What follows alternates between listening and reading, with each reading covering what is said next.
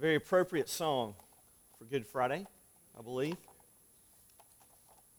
Well, it is Good Friday on the traditional liturgical calendar of the Christian church, and our church had a Maundy Thursday service last evening that I thought was very special, and I know many will be having Good Friday services today around the world. And I thought it would be appropriate on this Good Friday to bring a message related to the events of that first Good Friday. And so I want you to turn with me in your Bibles to the Gospel of Mark, the 15th chapter. We'll be looking at verses 27 through 32. And I want to speak to you this morning on the only deathbed conversion in the Bible. The only deathbed conversion in the Bible. Mark 15, beginning with verse 27. And with him they crucified two robbers, one on his right and one on his left. And those who passed by derided him, wagging their heads and saying, "Aha! You who would destroy the temple and rebuild it in 3 days, save yourself and come down from the cross." So also the chief priests with the scribes mocked him to one another, saying, "He saved others, he cannot save himself. Let the Christ, the King of Israel, come down now from the cross, that we may see and believe." And those who were crucified with him also reviled him. May we pray. Our Father, we come to you this morning on this Good Friday, on this special week of the year, and yet we realize that every Sunday, every Lord's Day, is really Resurrection Sunday.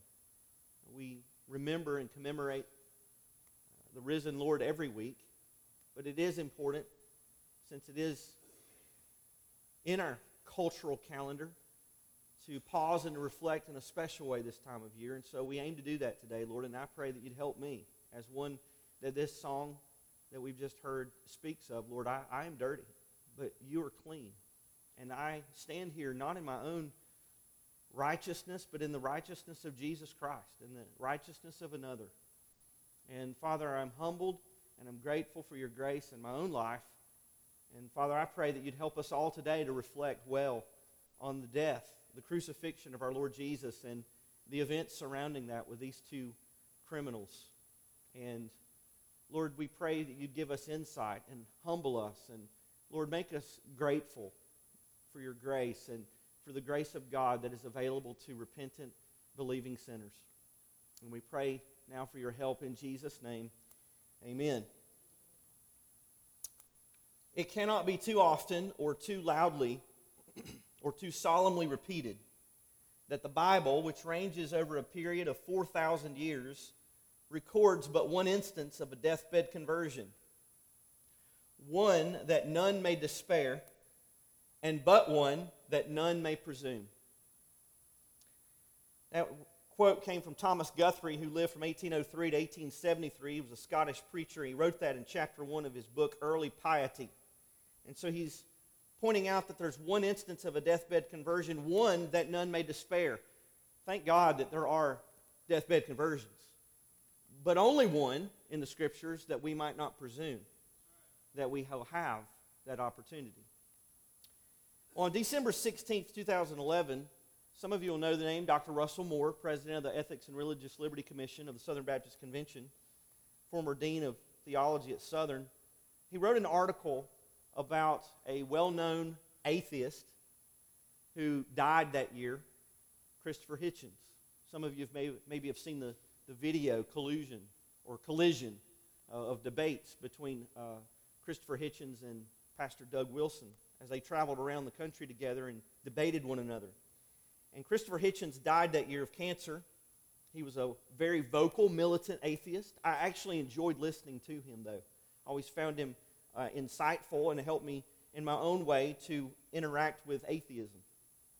And Dr. Moore wrote an article after Christopher Hitchens' death titled, "Christopher Hitchens Might Be in Heaven." Caught our attention, and Dr. Moore began that article with these words. He said, "Christopher Hitchens, the world's most famously caustic atheist, is now dead.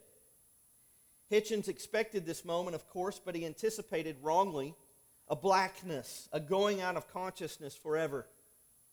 Many Christians today are sadly remarking on what it is like for Christopher Hitchens to now be opening his eyes in hell. We might be wrong. I'll continue what he says later in this message, but let me pause there. Let's look into the text for a moment. We'll come back. I want us to see in verses 27 and 28, depending on your translation, you may or may not have a verse 28. In the ESV, there's a footnote. We've been talking somewhat about textual criticism and hermeneutics, and you'll see there's a footnote if you have an ESV that says some manuscripts insert verse 28, which says, "In the Scripture was fulfilled," that says he was numbered with the transgressors. Now, I don't have time to talk about why that should or should not be in there, but let's assume that it should be, and I'll read verses 27 and 28 and interact with it. "And with him they crucified two robbers, one on his right hand and one on his left." Verse 28, "And the Scripture was fulfilled that says he was numbered with the transgressors." Now let's consider the company, okay, that day, that first Good Friday, the company with whom Christ was crucified.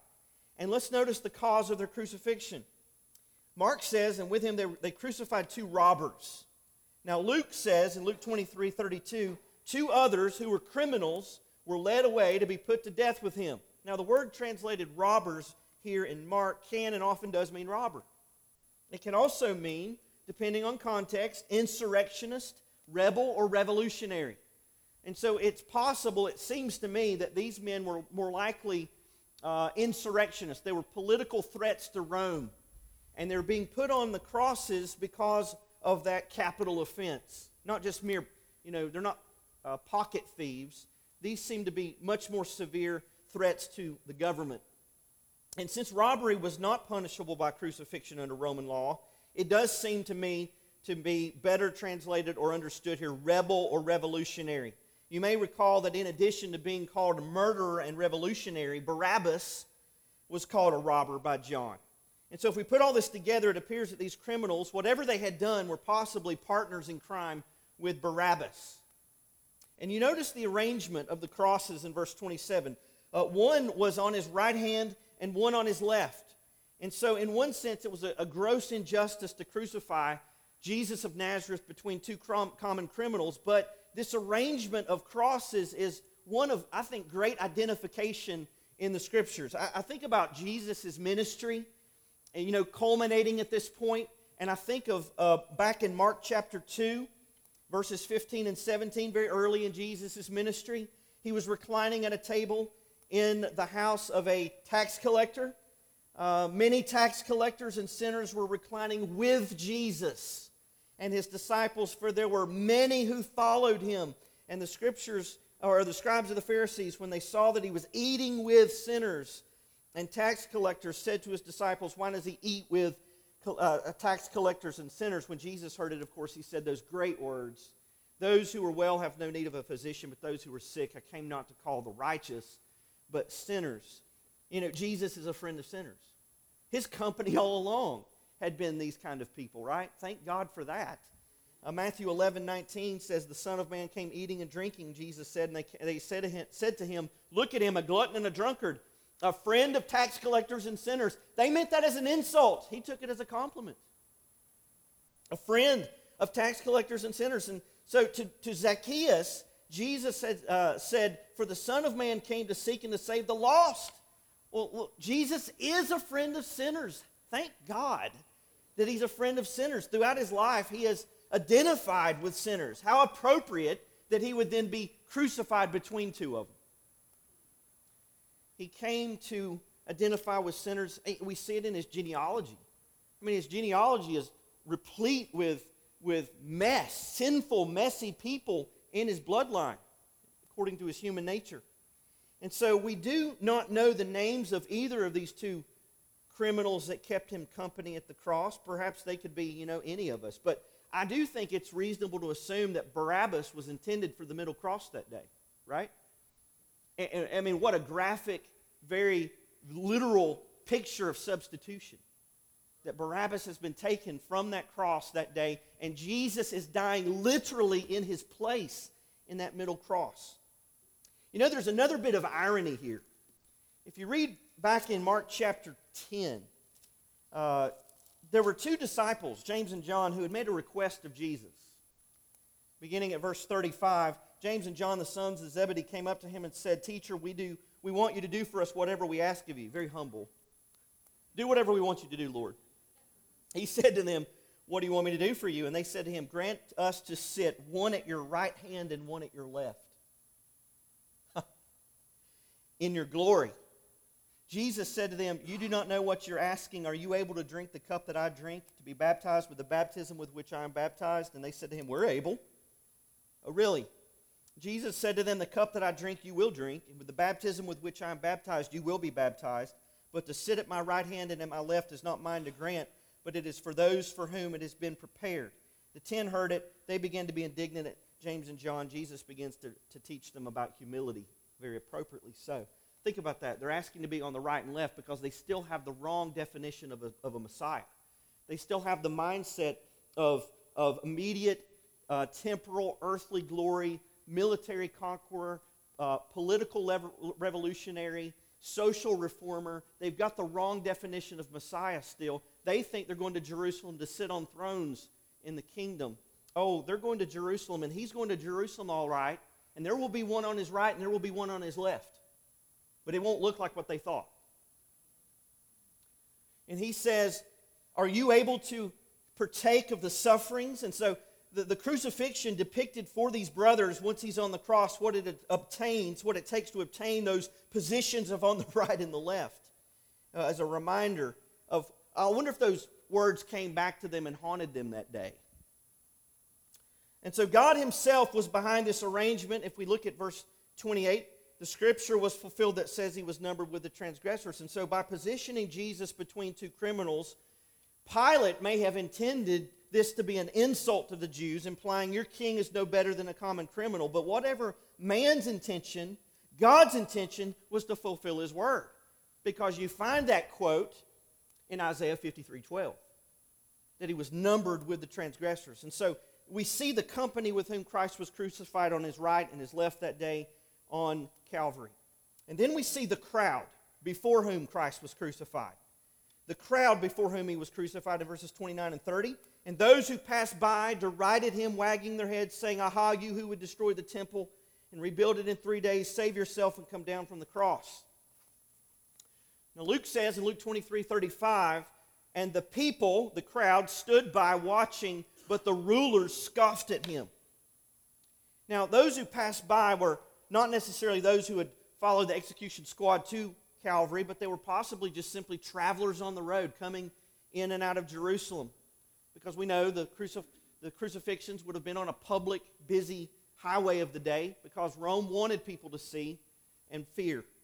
And we see in the crowd these hateful gestures in verse 29. "Those who passed by derided him, wagging their head." Again, a fulfillment of the Old Testament, Psalm 22. Where we see David writing centuries before crucifixion's even been invented. And he says in Psalm 22, "But I am a worm and not a man, scorned by mankind and despised by the people. All who see me mock me. They make mouths at me. They wag their heads." Okay? It finds its greater fulfillment in the Lord Jesus. So we see their hateful gestures, and we can hear their verbal attacks here in verse 29. They're saying, "Aha, you who would destroy the temple and rebuild it in 3 days, save yourself and come down from the cross." Matthew says in 27:40, "If you are the Son of God," they said, "come down from the cross." So this aha, this is like a victorious glee response of ridicule and accomplishment that they finally got him where they want him. And the passersby are shouting taunts, even temptations.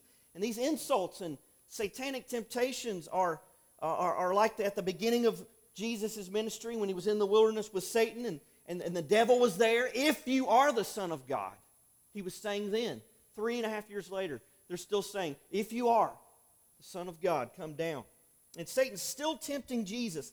He's still seeking to subvert the redemptive plan. He still wants to overturn Genesis 3:15 at the cross. The first gospel promise. He wants to subvert redemption at the very moment of its accomplishment, even when Jesus is physically weaker than he was even in the wilderness. You notice the statement in verse 29. This was one of the accusations during the Jewish phase of Jesus' trial. And chapter 14, 58 and 59, Jesus never said, by the way, that he was going to destroy the temple, the physical complex, that he was going to do it. He said that if they destroyed this temple, then he would raise it up in 3 days. And they were destroying the temple. They were destroying the temple that day. And he would rebuild it in 3 days. Right? Now the question comes up here. I think it's just good for us to pause and reflect and thank God. Could Jesus have saved himself? They said, if you are the Son of God, save yourself and come down from the cross. And the answer is yes and no. I mean, as God, as the divine second person of the Godhead, yes, Jesus could have saved himself. Jesus said so. John chapter 10, Good Shepherd Discourse, Jesus said, the Father loves me because I lay down my life, and I will take it up again. Right? None of us can say that. Jesus can say that. Jesus can say, I determine the hour of my death and the hour of my life, my resurrection. I lay it down, I take it up again. No one takes it from me, but I lay it down of my own accord. I have authority to lay it down. I have authority to take it up again. Yes, he could have saved himself. Or how about in Matthew chapter 26, verse 53? Do you think that I cannot appeal to my Father and he will at once send me more than 12 legions of angels? Right? I mean, all he's got to do is just issue the call and it's over. They're over. Yes, he could have saved himself in his deity. But in another sense, no. Because Jesus always does and did that which pleased the Father. Right? He's in the garden praying, Lord, Father, let this cup pass. Nevertheless, not my will, but your will be done. He knows this is why he came. He came to seek and to save that which was lost. He came as the atoning sacrificial lamb. Jesus would not save himself because the cross was the Father's will. It was the will of the Father to crush him. Isaiah 53. And so the question here also reveals the people's distorted notions about what truly defines the work of the Messiah and points to the true definition of a suffering servant Messiah. I mean, what if Jesus had saved himself and come down and descended from the cross? Had Jesus come down, we would not be saved. God's power would, yes, it would be displayed, but redemption for anyone would have been null and void. There would have been no redemption. And so in that sense, it was a divinely ordered impossibility. Matthew 26:54 said, but how then should the Scriptures be fulfilled, that it must be so? I just want to ask you, I think it's appropriate we just stop and say, aren't you glad that on Good Friday he didn't come down? I mean, aren't you glad that he didn't give in to the temptation to prove himself? In response to that question, aren't you glad that he didn't save himself? Thank God that Jesus gave himself. And he stayed there until the atonement was complete and my salvation was accomplished. Or we wouldn't be here today. We would be in hell or on our way. And so we see the company with whom Christ was crucified, the one on the right, the one on the left, criminals. We see the crowd before whom Christ was crucified, and then we see the criminals before whom Christ was crucified. You might say, well, I thought we already dealt with the criminals. Oh, they're not the only criminals there that day. In verse 31, there are other criminals in front of Jesus. So also the chief priests and the scribes mocked him to one another, saying, he saved others, he cannot save himself. And so delighted are the Jewish authorities that Jesus is finally on a cross, they lose all composure and they join the passersby in insulting Jesus, but with one difference. Whereas the passerbys address Jesus directly with their insults, they will not even dignify the Son of God by looking him in the face and speaking to him. There is never one instance in the Gospels that's recorded that the Jewish leaders ever addressed Jesus directly on the cross. What an insult. They talk amongst themselves about him, but never to him. And so the Jewish authorities, these are criminals. They're guilty of the very thing they condemned Jesus for, and that's blasphemy.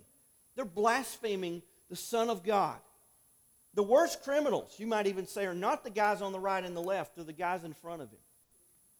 And so what are their crimes? Well, when you read the Gospels, you see that there's conspiracy to commit murder, falsified charges, unethical conduct, corruption, willingly admitting perjured witnesses, contempt of court, assault, and premeditated first-degree murder. You know, it's funny, they unintentionally admit their own guilt in verse 31. They say, he saved others. You notice they acknowledge that? Jesus' enemies never denied his miracles. They never denied his miracles. They couldn't. They saw them. They were undeniable. In fact, they acknowledge here their authenticity, which increases their guilt. He saved others. We saw him do it. He saved others all kinds of ways. John 11:47, the chief priests and the Pharisees gathered the council, the Sanhedrin, and said, what are we to do? For this man performs many signs. They acknowledged it. Now, of course, they attributed early in his ministry his power and his miracles to the devil. Mark 3:22, the scribes came down to Jerusalem saying he's possessed by Beelzebul, by the prince of demons. He casts out the demons. Jesus says that's ridiculous. It's irrational. A house that is divided cannot stand. What you're saying doesn't even make sense, but that's the insanity of sin when we go down that road. And so they have this warped, irrational assessment when they say, on the one hand, he saved others. Yeah, that's true. But then they say he cannot save himself. That's not true. We know that's not true. I mean, if Jesus could perform those miracles, could he not miraculously save himself? And if he wasn't doing so, could they not have stopped to say maybe there's a good reason why? But they didn't think about these things. Matthew 27:43 says, he trusts in God. They said he trusts in God. Let God deliver him now if he desires him, for he said, I am the Son of God. So that we see the company, the men on the right and on the left. We see the crowd. We see the other criminals in that crowd. And then we see the claim before which Christ was crucified. In verse 32, let the Christ, the King of Israel, come down now from the cross that we may see and believe. They claim. Oh, if it'll happen, if he'll do it, we'll submit. We'll believe. Now, here it's good for us again to remember, as you read the Gospels, the wrong Jewish, at this time, conception and expectation of a Messiah. Now, on the one hand, Jesus did make the double claim to be both Christ and King of Israel. You can see that in chapter 14:62, 15:2. But he was not the kind of Messiah, he was not the kind of king that they were expecting, that they wanted. You see that in John chapter 6. They're going to take Jesus by force and make him king. He'll have nothing of it. By the end of that chapter, they're all gone, except for the disciples, a handful of disciples. They're all offended because he's not going to meet their demands. And when we don't give them what they want, they're going to say, throw him to the wolves, put him on the cross. Nevertheless, several clues here in chapter 15 indicate that God understood Jesus' sufferings in a sense to be, ironically, this is his royal enthronement. He is the King of Israel. And he is the Messiah. And the Scriptures communicate that in a way they just didn't expect. You know, there was a purple robe, royalty, the color of royalty. There was the crown of thorns. There was the reed scepter that a king would hold. There were the salutes that they would give in mockery, the homage and submission they would mockingly pay. There were the titles that they gave him. They called him the King of the Jews. There was the inscription on the cross, here's your king. All of these things are saying, mocking the fact that he's royalty, and yet he really is. He is who they say he is, but not the way they want him.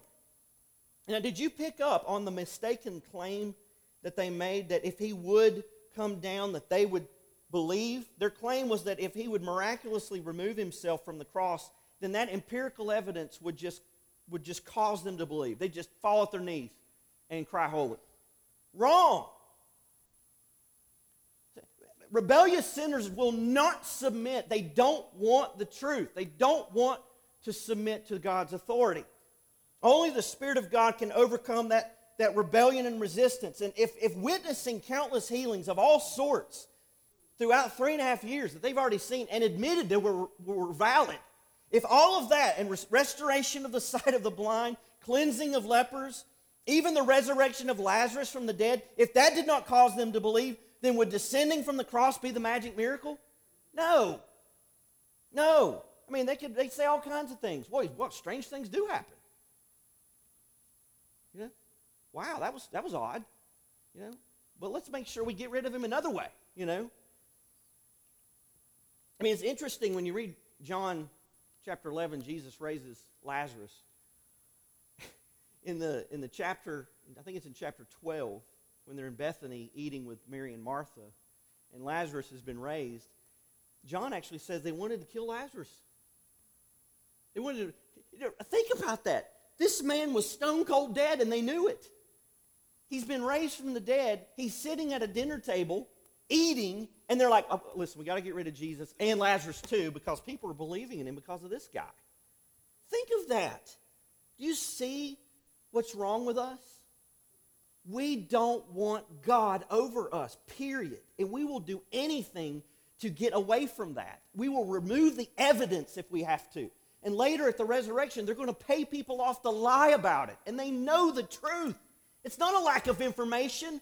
It's not that we don't have enough knowledge. We are morally bankrupt and corrupt. We are wicked to the core. That is evident. This is me and you. God overcame that to bring you here. You remember the parable of the rich man and Lazarus, Luke 16? Jesus says, but Abraham said, they have Moses and the prophets, let them hear them. Right? Let them hear the scriptures. He said, no, Father Abraham, but if someone goes to them from the dead, they'll repent. He said to them, if they do not hear Moses and the prophets, neither will they be convinced if someone should rise from the dead. They had that. They still didn't believe. So friends, we pray. We preach and we pray and we recognize that at the end of the day, conversion is a supernatural act of Almighty God. The Jews wanted a Messiah on their terms and according to their definition.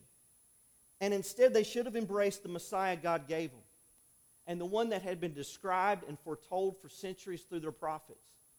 And they couldn't see it. Friends, we see the company, the crowd, the criminals, the claim, and lastly, the criticism.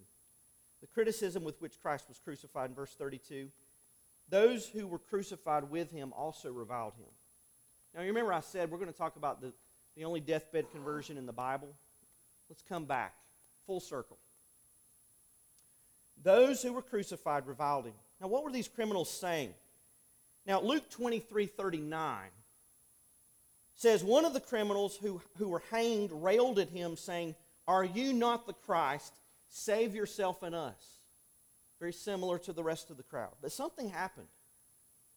Now, it's not recorded here in Mark, but at Calvary there was a sudden, unexpected conversion. You know, I was talking about God doing something supernatural that only he can do, saving sinners. It happened that day. We see it with the centurion. Truly, this man was the Son of God. I believe he was genuinely converted that day. I do. But he wasn't the only one. The miraculous work of the sovereignty of God was at work that day. If you read Luke 23, 40 to 43, listen to this. But the other rebuked him, saying, do you not fear God, since you are under the same sentence of condemnation? And we indeed justly, for we are receiving the due reward of our deeds. But this man has done nothing wrong. And he said, Jesus, remember me when you come into your kingdom. And he said to him, truly I say to you, today you will be with me in paradise. What in the world happened? I mean, as the hours of the cross drag on, you know, you read that they're both railing him. They're both doing the same thing in the beginning.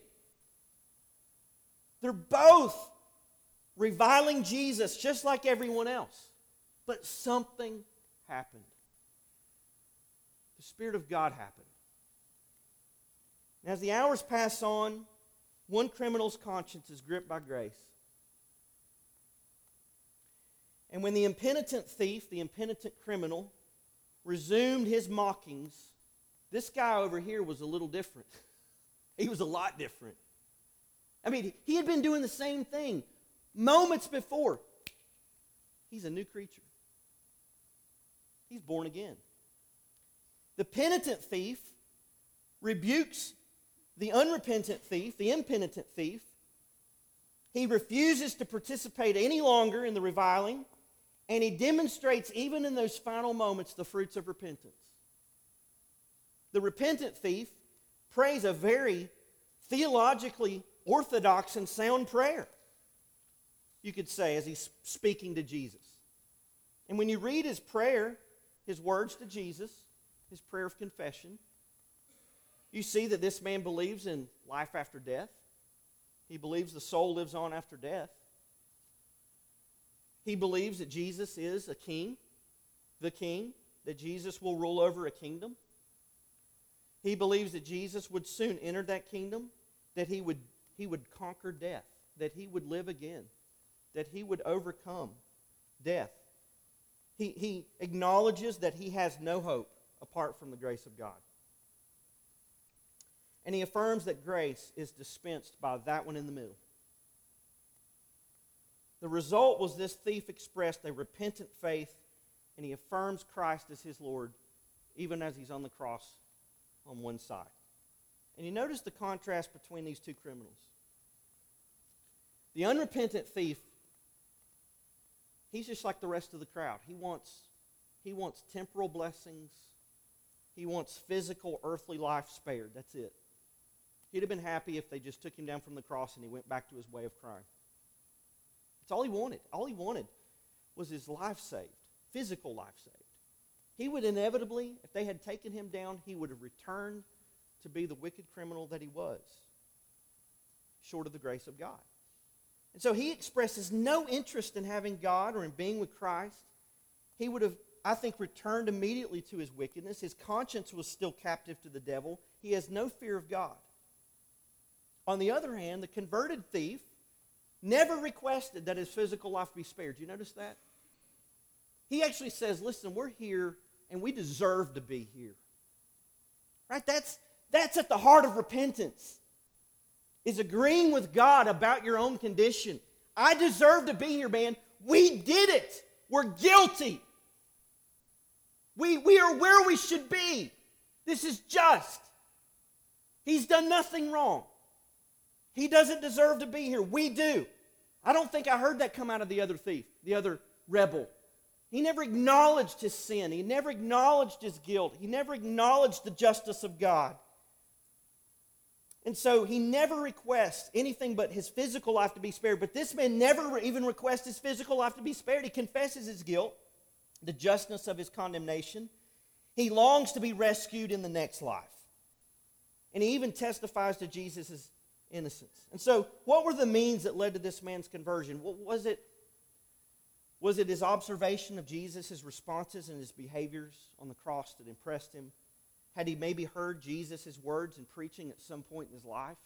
And now God's bringing it home, bringing fruit from a previous sermon of Jesus? Maybe he was on the hillside when he fed the 5,000 and he remembers those words, he's the bread of life. I need that. I need that. Maybe it was one of the 7 sayings on the cross. Maybe it was one of those sayings that he's heard that God has used to pierce him. You know, who would have thought? Who would have thought that this guy would be saved that day? Nobody. He had lived a life of sin. But friends, it's a reminder that no one, as long as there's breath in their lungs, no one is outside the reach of God. It was not, it was not Jesus there performing another miracle. It was the fact that I think Jesus remained on the cross and he sees the atonement that he needs before his very eyes. He can look over and he can see that blood that we were singing about run down. He can see it, and God opens his eyes and gives him faith and grants him repentance. And so, there's no evidence that this man's less wicked than the other guy. There's no evidence that this man's more intelligent, more wise, less corrupt in some way, less foolish. No. God's grace is amazing. I just leave it there. God's grace is great. Now I want to go back for a moment as we think about that, and I'll close by finishing what Dr. Moore said about Christopher Hitchens. He said, but I'm not sure Christopher Hitchens is in hell right now. It's not because I believe there's a second chance after death for salvation. I don't. It's not because I don't believe in hell or in God's judgment. I do. He said, it's because of a sermon I heard years ago that haunts me to this day, reminding me of the sometimes surprising persistence of the gospel.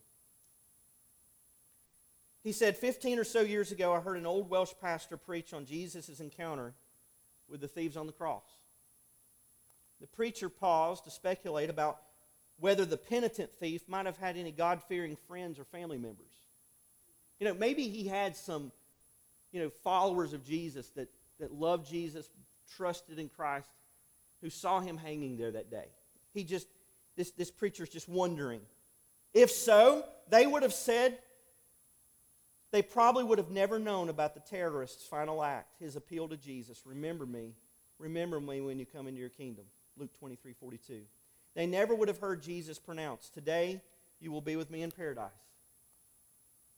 These believing family members and friends would have assumed all their lives that this robber was in hell, especially dying as he did under the visible judgment of God. They would have been shocked to meet this man in the kingdom of God. They would have said, we thought you were in hell. All this time we thought you were in hell. As they danced around him in the heavenly places, he said, that sermon changed everything for me about the way I preach funerals for unbelievers. He said, now, deathbed conversions are very rare. Typically, a conscience is so seared by then, so given over to the darkening of the mind that the gospel rarely is heard. We shouldn't count on last-second repentance. But, however rarely it does happen, and who knows, perhaps you have relatives who, in the last seconds of breath, breathed out a silent prayer of repentance and faith. You might be as surprised as the thief's believing family. And who knows? He said Christopher Hitchens heard the gospel enough, right? He traveled with Doug Wilson. He heard the gospel countless times. He knew the gospel. Often while debating believers, he said maybe the seed of the word might have embedded in his heart somewhere. And maybe, just maybe, it broke through sometime in the night as he gasped for last breath. Christopher Hitchens was a blasphemer, true enough, and a nasty character. Aren't we all? Aren't we all? In our different ways. Christ Jesus came for nasty characters like us. And the same blood of Jesus that can deliver us from wrath could do the same for Hitchens, if he, at any point embraced it. It's not likely, but it's possible. And if he did, then Christopher Hitchens' past atheism would be no barrier to communion with God. It would be like my sin, crucified with Christ, buried and remembered no more. I don't know about Christopher Hitchens, he said. I don't know what happened in those last moments, but I do know that if he had embraced it, the gospel would be enough for him. I know that because it's enough for me. And I'm as deserving of hell as he is. Hell is real, and judgment is certain. He said the gospel comes with a warning that one day it will be too late. But as long as there is breath, it is not yet too late. Perhaps Christopher Hitchens, like so many before him, persisted in his rebellion to the horror of the very end. But maybe not. Maybe he stopped his polemics and cried out, Jesus, remember me when you come into your kingdom. I don't know. But I do know that the gospel offers forgiveness and mercy right to the edge of death's door. And I know that the kingdom of God is made up of ex-thieves and ex-murderers and ex-atheists like us. Friends, is that not what you want to hear today on Good Friday? I do. I want to hear that there is grace to the final breath, to death's door, that Christopher Hitchens could have blasphemed God till death's door. But a cry of repentance in that final breath, and he's saved. That's amazing. I say again, with Thomas Guthrie, 200 years ago, it cannot be too often or too loudly or too solemnly repeated that the Bible, which ranges over a period of 4,000 years, records but one instance of a deathbed conversion. One that none may despair, and but one that none may presume. May we pray. Father, we just don't understand how amazing grace is. We don't understand how great your grace is. Lord, we would love to think today that a man like Christopher Hitchens himself is with you. Lord, we know because of these men on the cross, we know that it is possible. And some are saved in their dying breath. And Lord, I know someone today who may be dying today in a hospice care bed, and I don't know if he's really saved. But I do know that he's heard the gospel.